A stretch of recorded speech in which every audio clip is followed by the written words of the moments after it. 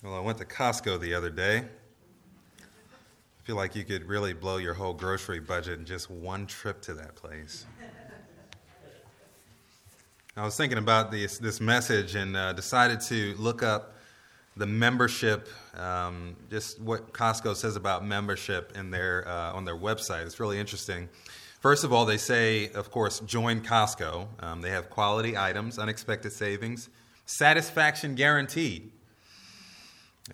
They give an annual 2% reward. I'm not putting in a plug for Costco, by the way. I'm just reading what's on their website.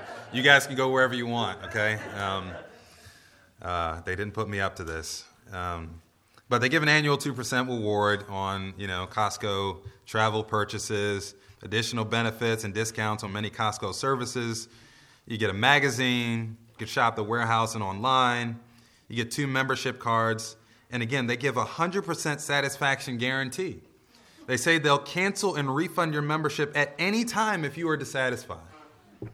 That's some kind of guarantee, isn't it? I mean, who wouldn't want that, right? I mean, you'll come out of the store poor, but you'll be a satisfied poor person, right? You'll be guaranteed to be satisfied that they took all of your money. But seriously, that is some kind of guarantee. All of those benefits and 100% money-back guarantee on your membership fee if you're not 100% satisfied. I wonder if sometimes we think about the church that way. I give my money, so every time I show up, I should be 100% satisfied, or else I should be able to get my money back. We may not necessarily say it that way, but often that's how it works out in practice. I think if we're honest, that's how most of us look for a good church, one where we will be satisfied. Well, we are continuing our series on developing a biblical worldview this morning. The last time I defined worldview as the framework by which one makes sense of life. And as we looked at Colossians 3:1-4, we walked away with the truth that a Christian is one who constantly orients their mind towards Christ, who is the source of their life. That is where the Christian worldview starts and ends. It always starts and ends with Jesus Christ. As we continue to think about worldview this morning, I wonder if we apply that same principle to the way we think about church. Do we orient our thinking about church heavenward? Do we think about church in light of who Christ is, in light of our new life in Him, or do we think solely in terms of how church benefits us? If you haven't, turn with me to Ephesians chapter 4. We'll be looking at a good chunk of chapter 4, but try to focus in on verses 11 through 16. Really, 7 through 16. Ephesians is Paul's great work on the church. Romans is to Paul's understanding of salvation what Ephesians is to Paul's understanding of the church. If you want to learn about the church of Jesus Christ, what it's all about, read the book of Ephesians. Certainly there are other passages, other books, other chapters, other verses, but Ephesians is really a declaration in Paul's minds, I think in Paul's view, a declaration of what the church is, what the church ought to be, how it ought to function. So we're going to look there to think about a biblical worldview of the church. A big idea for the book of Ephesians is that the glory of God be manifest through His powerful working in the church, the body of Christ. After Paul prays for the church at Ephesus to know the power of God through His love experience in the body, he says in chapter 3, verse 20, "Now to Him who's able to do far more abundantly beyond all that we ask or think, according to the power that works within us, to Him be glory in the church and in Christ Jesus to all generations forever and ever. Amen." That is the big idea of the church. For God to be glorified in her, for God to be lifted up, for Him to be 100% satisfied with her. Generation upon generation. Does that describe your heart for the church? That the glory of God be made manifest through His powerful working in the church, the body of Christ at Catonsville? When you think of the church and all that it is and all that it is not, and all that we have and all that we have not, and all that you have or have not done with respect to the church, and you're thinking about the church both when you're here and when you're not, as you consider the church in the greater context of your life, is your desire for the church to see the glory of God manifested. We often praise God for His powerful working in us. We adore God for it. We rejoice and revel in how God has so worked in our lives. to raise us from spiritual death to life, to rescue us from the power of sin, to free us. But then we forget that he's done all this not as an end, but for a purpose. God has not saved us for salvation's sake. He's not worked mightily in us for us to rejoice in his mighty works alone. He's not saved us to sit. He's saved us to serve.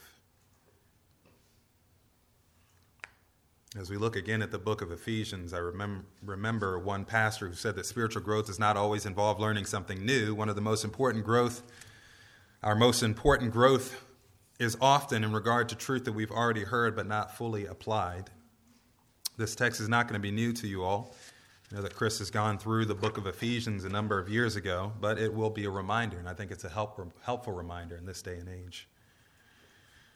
Again, I'm going to read for us chapter 4, verses 1 through 16 for the context.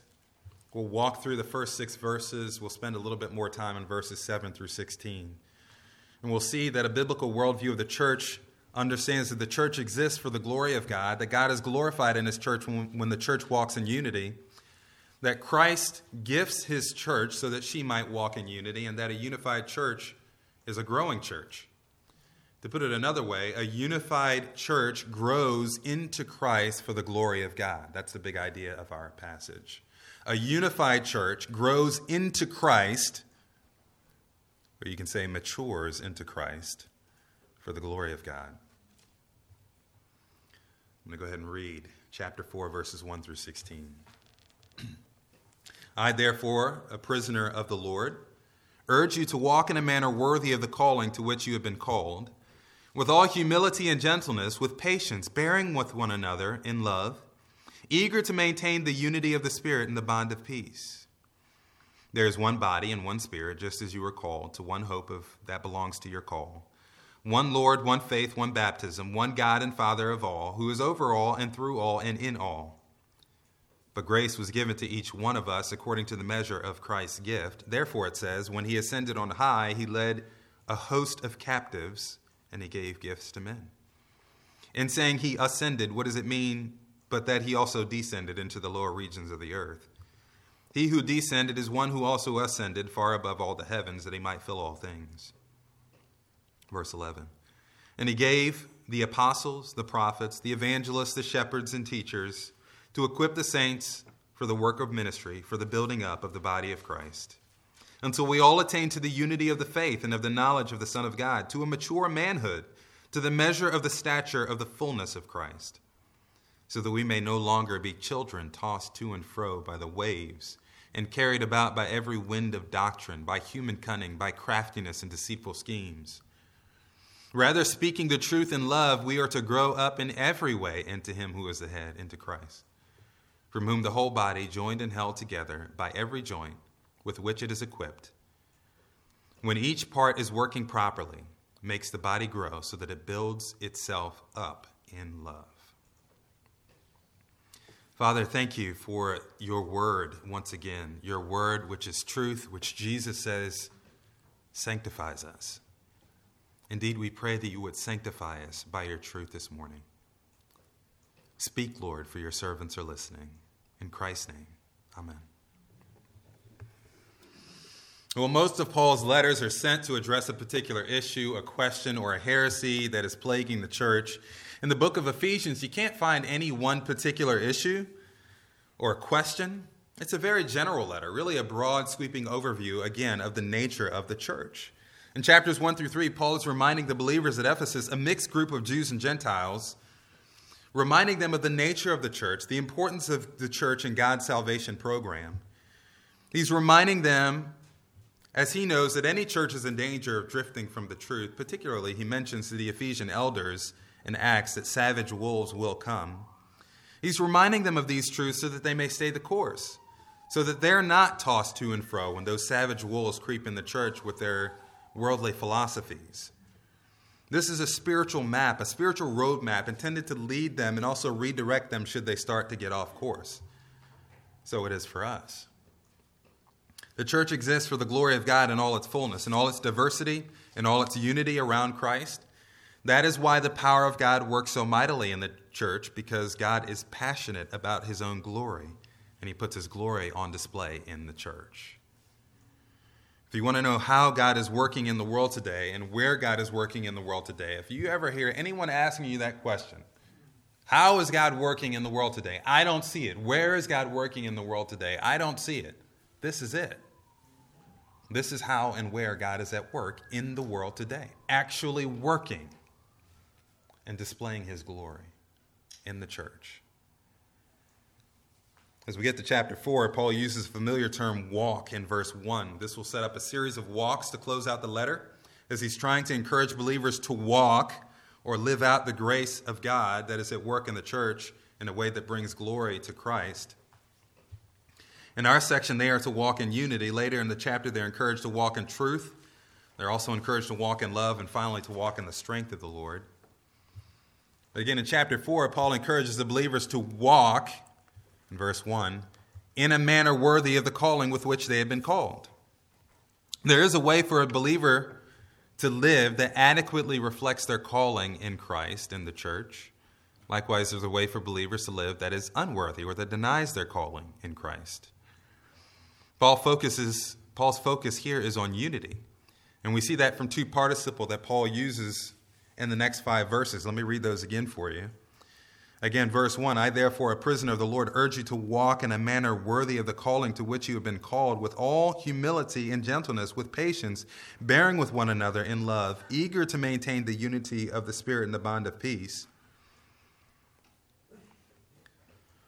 So again, Paul's focus here is on unity. Look at verse 2 again, with all humility and gentleness and patience, showing tolerance for one another in love. To show tolerance is to exercise self-restraint, to endure, to patiently put up with one another. This word is all about relationship. It's all about how we relate to one another as a group of individuals in the body of Christ. This particular command is important in a body with a mixed brood of individuals from different backgrounds, socially, ethnically, theologically, and whatever else. We're to show tolerance with all humility, gentleness, patience, and love. These qualities are to characterize our interactions with one another in the body of Christ. The second participle is found in verse 3, and this one commands the rest of the section. He says, being diligent to preserve the unity of the Spirit in the bond of peace. That word for diligent there has been translated a number of ways. To be diligent is to hasten, to be eager, to take pains, to make every effort. Paul says in 2 Timothy that Timothy should make every effort to come to him. In Galatians chapter 2, verse 10, talking about the controversial place of the law and the preaching of the gospel to the Gentiles, after it was concluded that Paul was to go to the Gentiles, they encouraged him to remember the poor, and he said he was eager to do this. It's the same word that's used there. The implication of the word preserve in our verse is straightforward. We have unity in the Spirit. He says again, being diligent, again, hasten, being eager, taking pains, making every effort to preserve the unity of the Spirit in the bond of peace. Well, for preserving something, it means that we already have it, right? This is not something new. He's not telling us go out and manufacture unity. We don't have to try to make up unity in the church. There is unity already in the church. Not the unity because of the way God has designed the church. But we have to be diligent to preserve that unity, to maintain that unity in the bond of peace. Peace is what we have, what we've been given in Christ. As we look back at chapter 2, we know that God has made peace between us and himself in Christ, and that God has made peace between us and one another in the body of Christ. When you talk about that conflict between Jews and Gentiles, that was a major conversation that goes on throughout the course of the Bible, throughout the course of Scripture. There was a dividing wall of commandments because they had the Old Testament law. There became this separation, essentially, between Jews and Gentiles. Humanly speaking, there was this division. But in the church, all of that's broken down. Because in the church, all of us come together, are brought together in Christ. Doesn't matter if you're Jew or Gentile. Again, in other words, what it means to walk in a manner worthy of the calling that we've been given as members of Christ's church is to be humbly, gently, patiently, lovingly tolerant with one another in our differences. But more than that, we are to make every effort to hasten, to have a sense of urgency, to be eager, to take pains, to preserve the unity of the Spirit in the bond of peace. Again, the last time we talked about worldview, we concluded that a Christian is constantly orienting their thoughts towards Christ. Everything that we do, everything that we are, is run through the grid of who Christ is, what he's done. He has secured peace for us. He has placed us in a body with other believers. Therefore, maintaining that unity that Christ has purchased with his blood should be of utmost importance to each of us. Is that in your hearts? Do you think about that often? Is that a desire of yours as a member of Christ's church?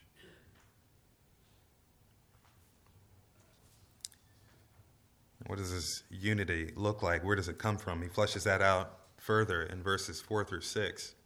There's one body and one spirit, just as you were called in one hope of your calling, one Lord, one faith, one baptism, one God and Father who is over all and through all and in all. Why should we have a sense of urgency, an inner conviction, a drive, a sense of diligence in preserving the unity of the Spirit in the body? It's because we are one body. In the original, the word one is placed first at the front of each of these little phrases for emphasis. One body, one Spirit, one hope of your calling, one Lord, one faith, one baptism, one God and Father. We have one faith, beloved. And all of us have been called into this one faith by the one true and living God. Jesus talks about this in his high priestly prayer that we covered in John chapter 17.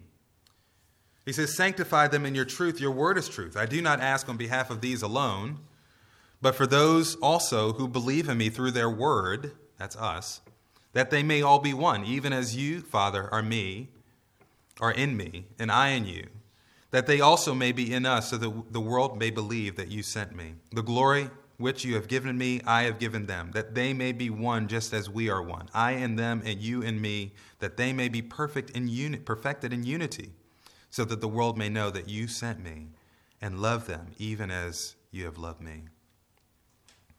Christ prays that we would have the same essential unity as the Godhead.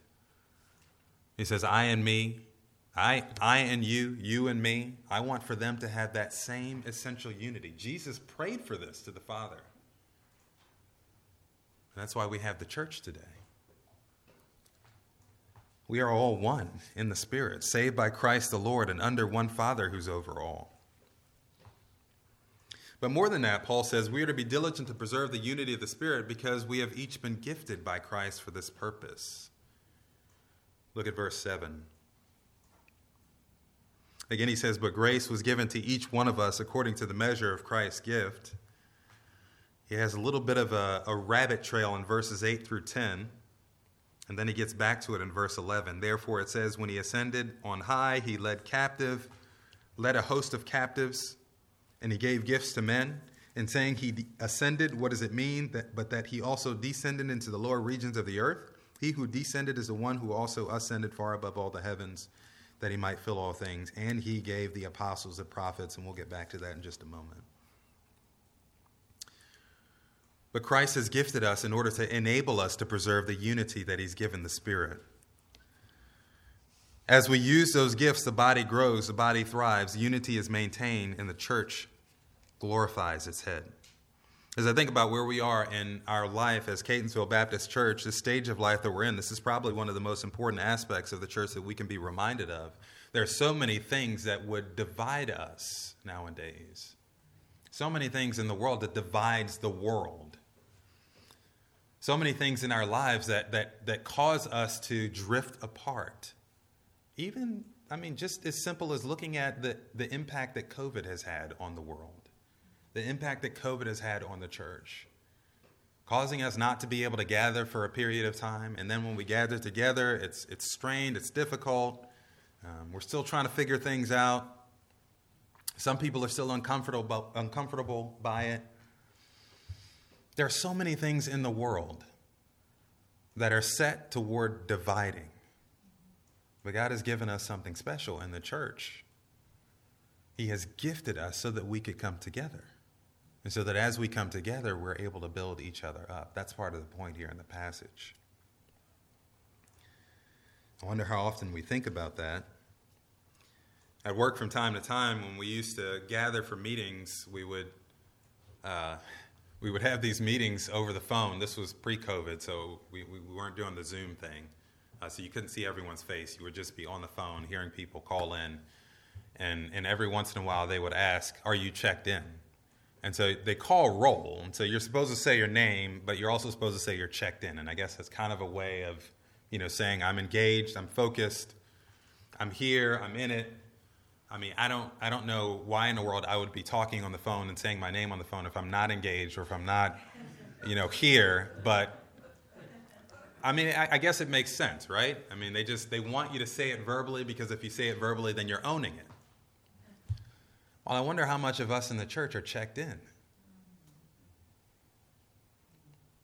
I mean, certainly you have that segment of the church population who just don't come, right? They're members of the church. They're on the roll. You know who they are, but they don't come. They're not sick. It's not COVID. They just don't come. They're not checked in. But even for those of us who come, when we come, are we really checked in? Are we really engaged? Are we really here for each other?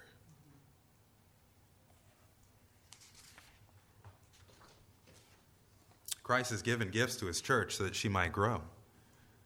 Again, verse 7, to each one of us grace was given according to the measure of Christ's gift. To each one of us grace was given according to the measure of Christ's gift. Just as in verses 4 through 6, the one is emphatic in the original here. It was placed out in front to emphasize the oneness of our faith, the oneness of our body in those verses.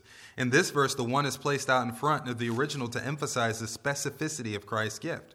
He gave a gift of grace, a measure of grace to each individual person within the body of Christ. Grace here is the same word for grace in Ephesians 2, charis.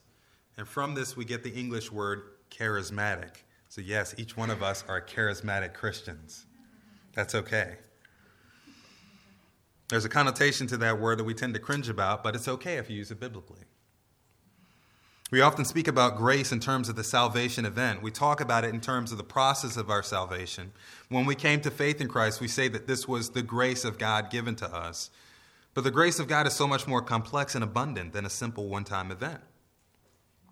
Paul talks about grace in Ephesians chapter 1, verse 3. Blessed be the God and Father of our Lord Jesus Christ, who's blessed us with every spiritual blessing in the heavenly places and in Christ, just as he chose us in him before the foundation of the world. He also says that he predestined us to adoption as sons through Jesus Christ to himself, to the praise of the glory of his grace. All of what he did to the praise of the glory of his grace. It was all a part of his grace. Ephesians chapter 2, verse 4, also verses 5 and 8. But God, being rich in mercy, he says. And then he says again, even when we were dead in our transgressions, made us alive together with Christ. By grace you have been saved. It's the grace of God that has saved us. Ephesians chapter 2, verse 7, so that in the ages to come he might show the surpassing riches of his grace and kindness toward us in Christ. In the ages to come, not in this age. So we get grace in this age. In the ages to come, there's more grace to be had. Can you imagine what that's going to be like?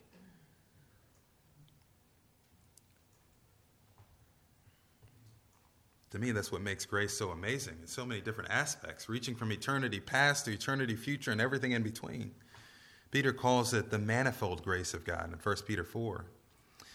In our text, the same grace working out the plan of God for his glory to be made known in the church is also in measure given as a gift to each member of Christ's church. So don't think about your spiritual gift or gifts in terms of one or two items on a list. I'm not talking here about a spiritual gift test. Think of it in terms of a measured amount of grace given particularly to you by Christ for the good of everyone else you see around you. Paul says in Romans 12, for through the grace given to me, I say to everyone among you not to think more highly of himself than he ought to think, but to think so as to have sound judgment, as God has allotted a measure of faith. For just as we have many members in one body, and all members do not have the same function, so we who are many are one body in Christ, and individually members of one another, since we have gifts that differ according to the grace given to each of us. And he goes on from there. He says, through the grace given to me, I say to you. What is that grace given to Paul? It's the grace of his apostleship. That is the measure of grace that God gave to Paul to serve the church, and that's how he served the church. And we still benefit from that grace even today as we read through his letters. He says, don't think more highly of yourself than you ought to. Doesn't matter what gift or gifts you have, you need to be humble because you didn't get it on your own. And he uses the analogy here, as he does in 1 Corinthians, of the human body to illustrate, as we have many members in one body and all members do not have the same function, so we who are many are one body in Christ and individually members of one another. We all understand what that means, right? That's pretty clear. We all have different members that make up our physical body, and each member together makes up a whole body. Any more or less would not be a whole body. 2 heads on a person is not a whole body. It's something extra. A body without a head or without an arm is not a whole body. You may still be able to function, but it's not a whole body. You can make do. You can figure it out. I remember, a year or two ago when I had, maybe more than a year or two ago, when I had an issue with my one of my eyes. I got a scratch across my eye, and to this day I don't have any idea how it happened, but I had to get some kind of a really weird membrane put over my eye, and that thing hurt something fierce when they put it in. I mean, it was like a contact, but it was bigger than a contact, and it kind of covered my whole eyeball. And I had to wear a patch over my eye for a while, and it hurt, and it was uncomfortable, and I could not function just because it hurt so much. And eventually it helped because it helped my eyeball to heal, but I just remember that vividly, thinking about how difficult it was to function. I mean, I made do. It's not like I couldn't eat or drink, right? But I couldn't do my job because I needed my eyes to be able to see the computer screen that I was working on. I couldn't, really get about just because of the pain that I was experiencing. So it, when you're missing a member of your body, it sets you back. It makes it more difficult. You have to kind of work around that missing member of your body. You guys get the point here? You get the picture? When we have a missing member in the church, it hurts the church.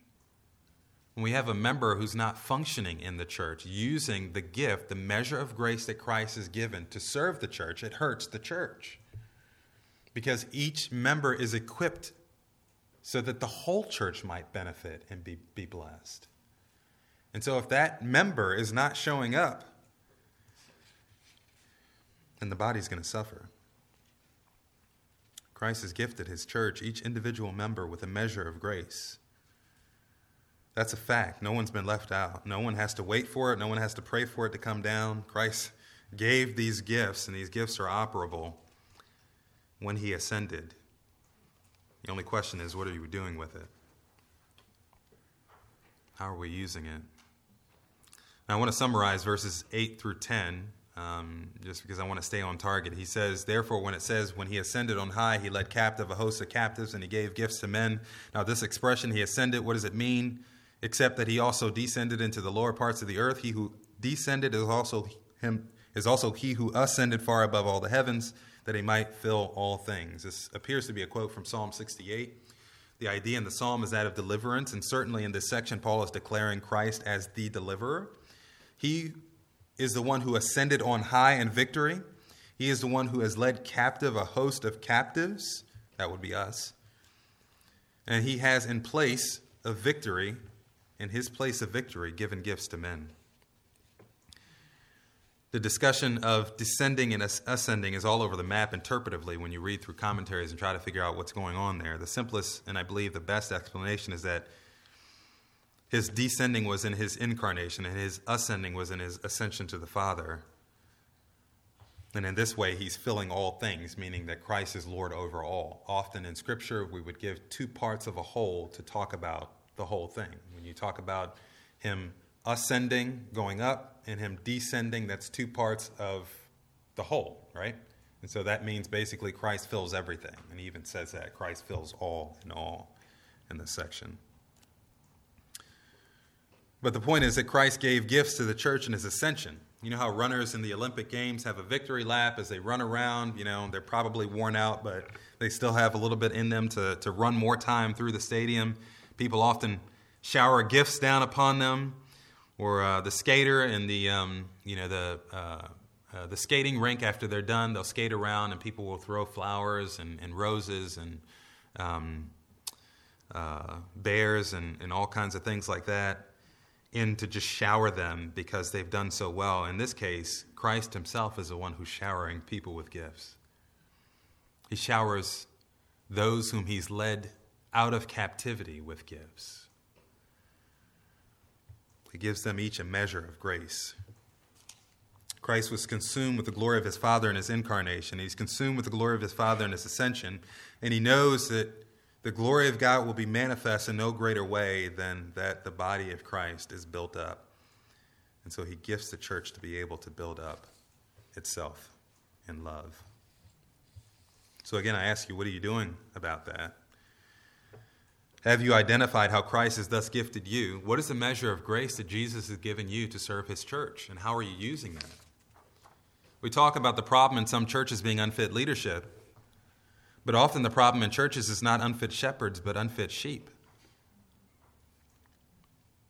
Sheep who are lazy, sheep who are preoccupied with the things of the world, too concerned with their interests in the world, sheep who are unwilling to sacrifice for the good of the body, thus undermining their place in the body, essentially stating that it's not high on their priority list.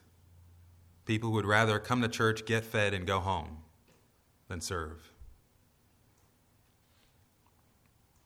On the flip side, you have those who are serving but who serve, who use that measure of Christ's gift for their own recognition and not his. They serve because they want to be lifted high, not to have Christ lifted high, not to lift up their brethren. Jesus said that he did not come to be served, but to serve. Yet right along with our society, we made an art of gravitating towards people and places that seem to serve our needs the most. I don't mean to suggest that pursuing a place of fellowship where you will be engaged and edified is wrong. That's not wrong at all.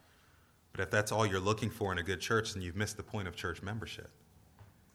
A church is a body. A body has needs. A body has parts. Each of the parts of the body serves a particular purpose. Thus, if you're part of the body, you have a purpose. And if you're not fulfilling that purpose, then you're a lame member on the body.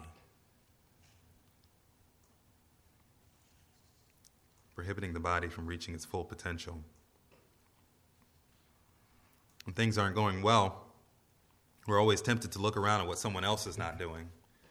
When people aren't showing up, we're tempted to look at the pastor who should be reaching out. When it's too cold or too hot, we complain and look to the pastor or the deacons to make us comfortable. When a family is struggling internally, we look the other way or expect, again, for the pastor alone to bear that burden. When we come together, I'll ask again, what are you doing with the measure of grace that Jesus has given you for his church? Because that's what church membership is about. Not your 100% satisfaction guarantee, but Jesus's and the good of one another.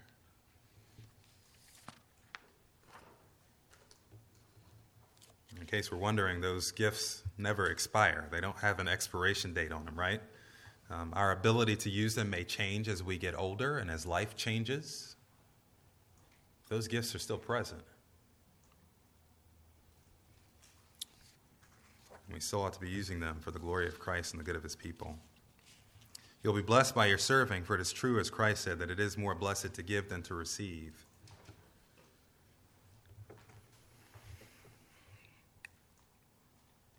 But don't miss the point that we have all been gifted so that the unity of the Spirit would be preserved in Christ's church for the glory of God.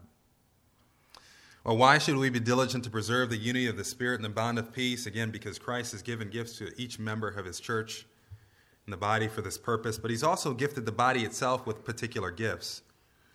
He says that in verse 11, and he gave the apostles, the prophets, the evangelists, the shepherds, and teachers to equip the saints for the work of ministry, for the building up of the body of Christ. And then he goes on from there. Christ has given to each one, to each member in the body of Christ, a measure of grace for the common good. But he didn't leave us with that measure of grace to figure out on our own what that should look like in practice. He gave additional gifts to the body, to the church, in order to help them work out what that should look like. The verses that I just read are kind of a summary statement of a biblical philosophy of ministry for any local church. The end goal is that the body of Christ together be built up, that the unity of the Spirit is maintained. This is done as the saints are equipped to do the work of service, and the saints are equipped to do the work of service by these gifted men, these gifted leaders whom God has given to the church. as we look a little bit deeper in the great scheme of how God has given a measure of grace to each one, God has given a measure of grace to some in order that they would be able to effectively equip others to do the work of service, again, so that the entire body of Christ would be built up. These gifted men are like the fingers, the ligaments, and muscles of the hand that are necessary to tie the shoelaces so that the feet can get us where we need to go. These gifted men are the arteries and veins in the body that carry the lifeblood to the various parts of the body so that the body can function and thrive. These men are not the head. There's only one head. That's Jesus Christ and him alone. These men are not the ministry workers themselves, as if they're supposed to do all the necessary work for building up the body of Christ. These men are the equippers. The word equip in the original is a medical term, which means something like setting a bone. I think it's also been used to indicate how a net is mended together. Setting a bone or mending a net, that is equipping. And that is the work that these men are to do. To complete the analogy, these men are to set individual members in place to make sure that they know their role for the healing and growth process of the body of Christ. And again, these are not just pastors. He gave some as apostles, some as prophets, some as evangelists, and some as pastors and teachers. But all of these were gifted to the church for the same purpose. We understand that apostles and prophets were foundational to the church in the early stages. These and other sign gifts were apportioned in those early stages of the church to authenticate the message of the church. We still see the gifts of evangelists and pastors and teachers. In the context, the role of equipper, the evangelist was probably functioning more like a missionary who equipped others to do the work of evangelism. Perhaps this one was particularly gifted at sharing the gospel, and yet, as a part of that function, he served to help, to assist, to equip, and to encourage others to do that as well. Pastors and teachers, I think we understand.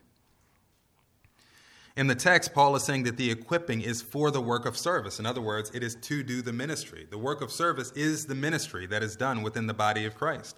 It's the outworking of all the spiritual gifts, the measure of grace that has been given to each one. Again, Paul referred to this in 1 Corinthians 12 when he said that there are a variety of gifts, varieties of ministries, varieties of effects. To each one is given the manifestation of the Spirit for the common good. We call many of the programs and things that we do in church ministries, and yet that's just a title. A biblical ministry is, strictly speaking, that which is done in and by the Spirit, by the power of the Spirit. It's the expression or manifestation of the Spirit in the life of the church through each individual believer. It could be formal or informal. You don't need an official title to be able to do ministry.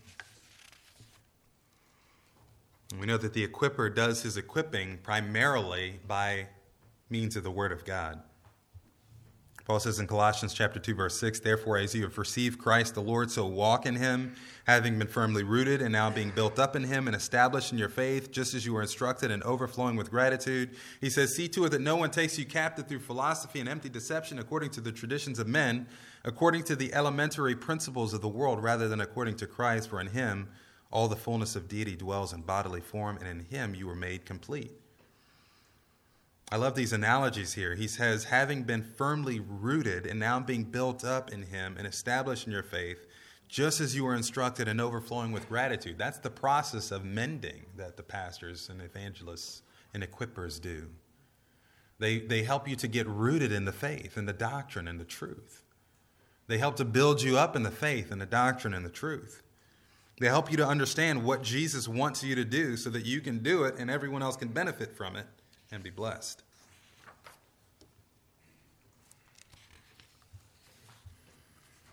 We talk about the importance of expository preaching, expository teaching. That's what we mean. We mean the process by which the preacher or the teacher exposes the truth of God's word to the people. Verse by verse, consecutive preaching, going through the Word of God, not leaving anything out, preaching the whole counsel of God's truth so that we can be equipped to do the work of ministry.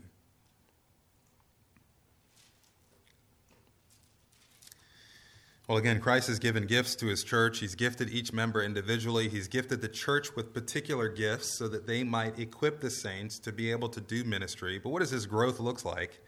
And we see that in the remaining verses in 13 through 16. And he gives three different ways that this growth manifests itself. Verse 13, we grow in maturity of the faith. until we all attain to the unity of the faith and of the knowledge of the Son of God, to a mature man, to the measure of the stature which belongs to the fullness of Christ. We will grow in our understanding of who Christ is together, and thus grow up into him together, to the measure of his stature, as Paul says. A mature, growing community knows the faith, knows the doctrines of Christ, knows Christ so well that it lives like him, it imitates him. That is the idea of growing to the measure of his stature. People used to talk about wanting to be like Mike. Well, the Christian wants to be like Jesus. That should not need to be said, but in our world today, we have to remind ourselves of that. The Christian and the Christian community wants to be like Jesus. We get to know him so well that there's no other person we'd rather emulate, and we encourage one another to do the same. That's the truth that we all rally around, being more and more like Jesus because our knowledge of him has grown so much that we know no one better. We grow to love him. He becomes precious to us. Is that true of you? Catonsville Baptist Church, can you say that you know Jesus so well that there's no one else you'd rather be like?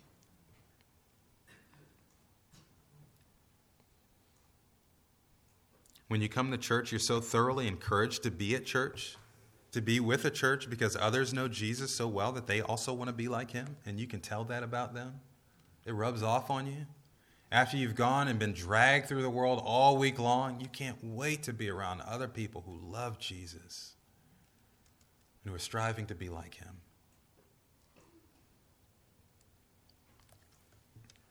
When we're growing to know Jesus more and more,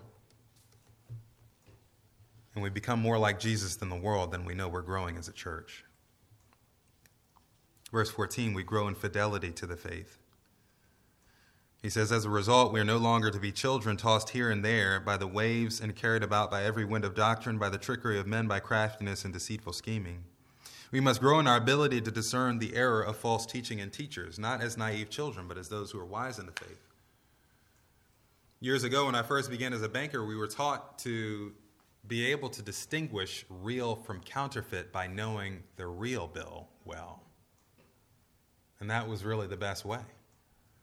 You get to know what the real bill looks like. You handle the real bill so much that you know when something counterfeit comes through. Likewise, we ought to get to know Jesus so well. We ought to get to know his word so well. We ought to encourage one another in that to the degree that we know counterfeit when we see it or when we hear it. There should never be a time when someone can enter this pulpit and preach heresy without them being immediately dispelled and run out of the church.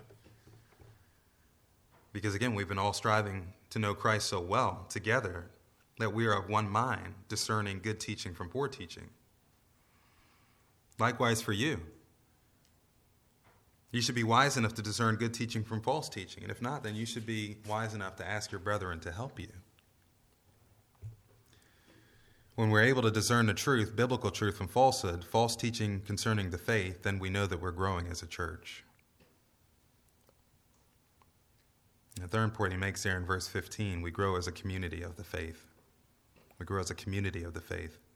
Verse 15, but speaking the truth in love, we are to grow up in all aspects into him who is the head, even Christ, from whom the whole body, being fitted and held together by what every joint supplies, according to the proper working of each individual part, causes the growth of the body for the building up of itself in love. We must grow in our love for, admonishing of, and diligent service toward one another. We collectively are to speak the truth in love. Again, it's not only the job of the evangelist or the pastor or the teacher to know the truth. We are to teach and admonish one another. We do that in love. That's what family does. What loving family turns a blind eye to the hurtful actions of others? What loving family allows members to sit idly by while the rest of the family does work?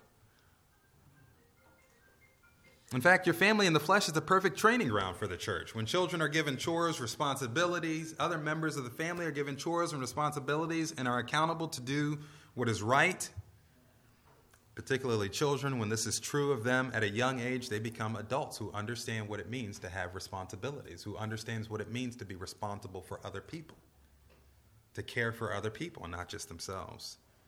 Likewise, children who are lazy, disrespectful, not taught to be considerate of others at home, will do likewise when they get out into the community.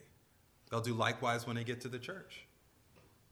You ask people to serve, and they're going to say, why should I do that? We must be committed to serving one another. We must have diligence in seeking to supply what grace the Lord has given us for the body. This is how spiritual growth happens. If you're sitting home Sunday after Sunday, or even if you come Sunday after Sunday but are not serving, not seeking Christ, not yourself engaged, truly engaged in the life of the church, it's no wonder that you're not growing in the faith. This is how spiritual growth happens, together in community. Again, Hebrews says not to forsake our assembling together. The whole church assembling, our gathering together as one on Sunday morning, is designed for that very purpose, to aid in our ability to bless each other with the measure of Christ's gift. We're gathering together. We're rubbing shoulders with each other. We're able to speak the truth to each other. We have times of prayer up here to remind each other of the truth, to pray with and for one another. We read the Word of God together to remind each other of the truth. We sing songs together to remind each other of the truth. I come Sunday after Sunday, and I should be singing with all of my heart and all of my might, not for me, but for you. So that you can hear the words coming from my mouth and feel that encouragement and be reminded of the truth. When we get together and we have the opportunity to gather together, we ought to know how Christ has gifted us and be seeking out how Christ has gifted us so that we can use those gifts to bless one another.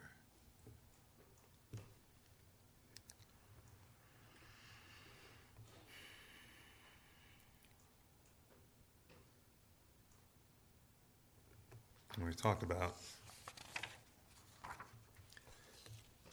the effect that COVID has had on us, and certainly there are other things that are at work in this world to try to divide us.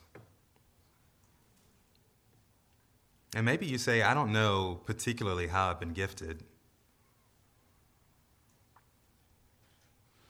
I don't know that you have to take a spiritual gifts inventory to start serving in the church.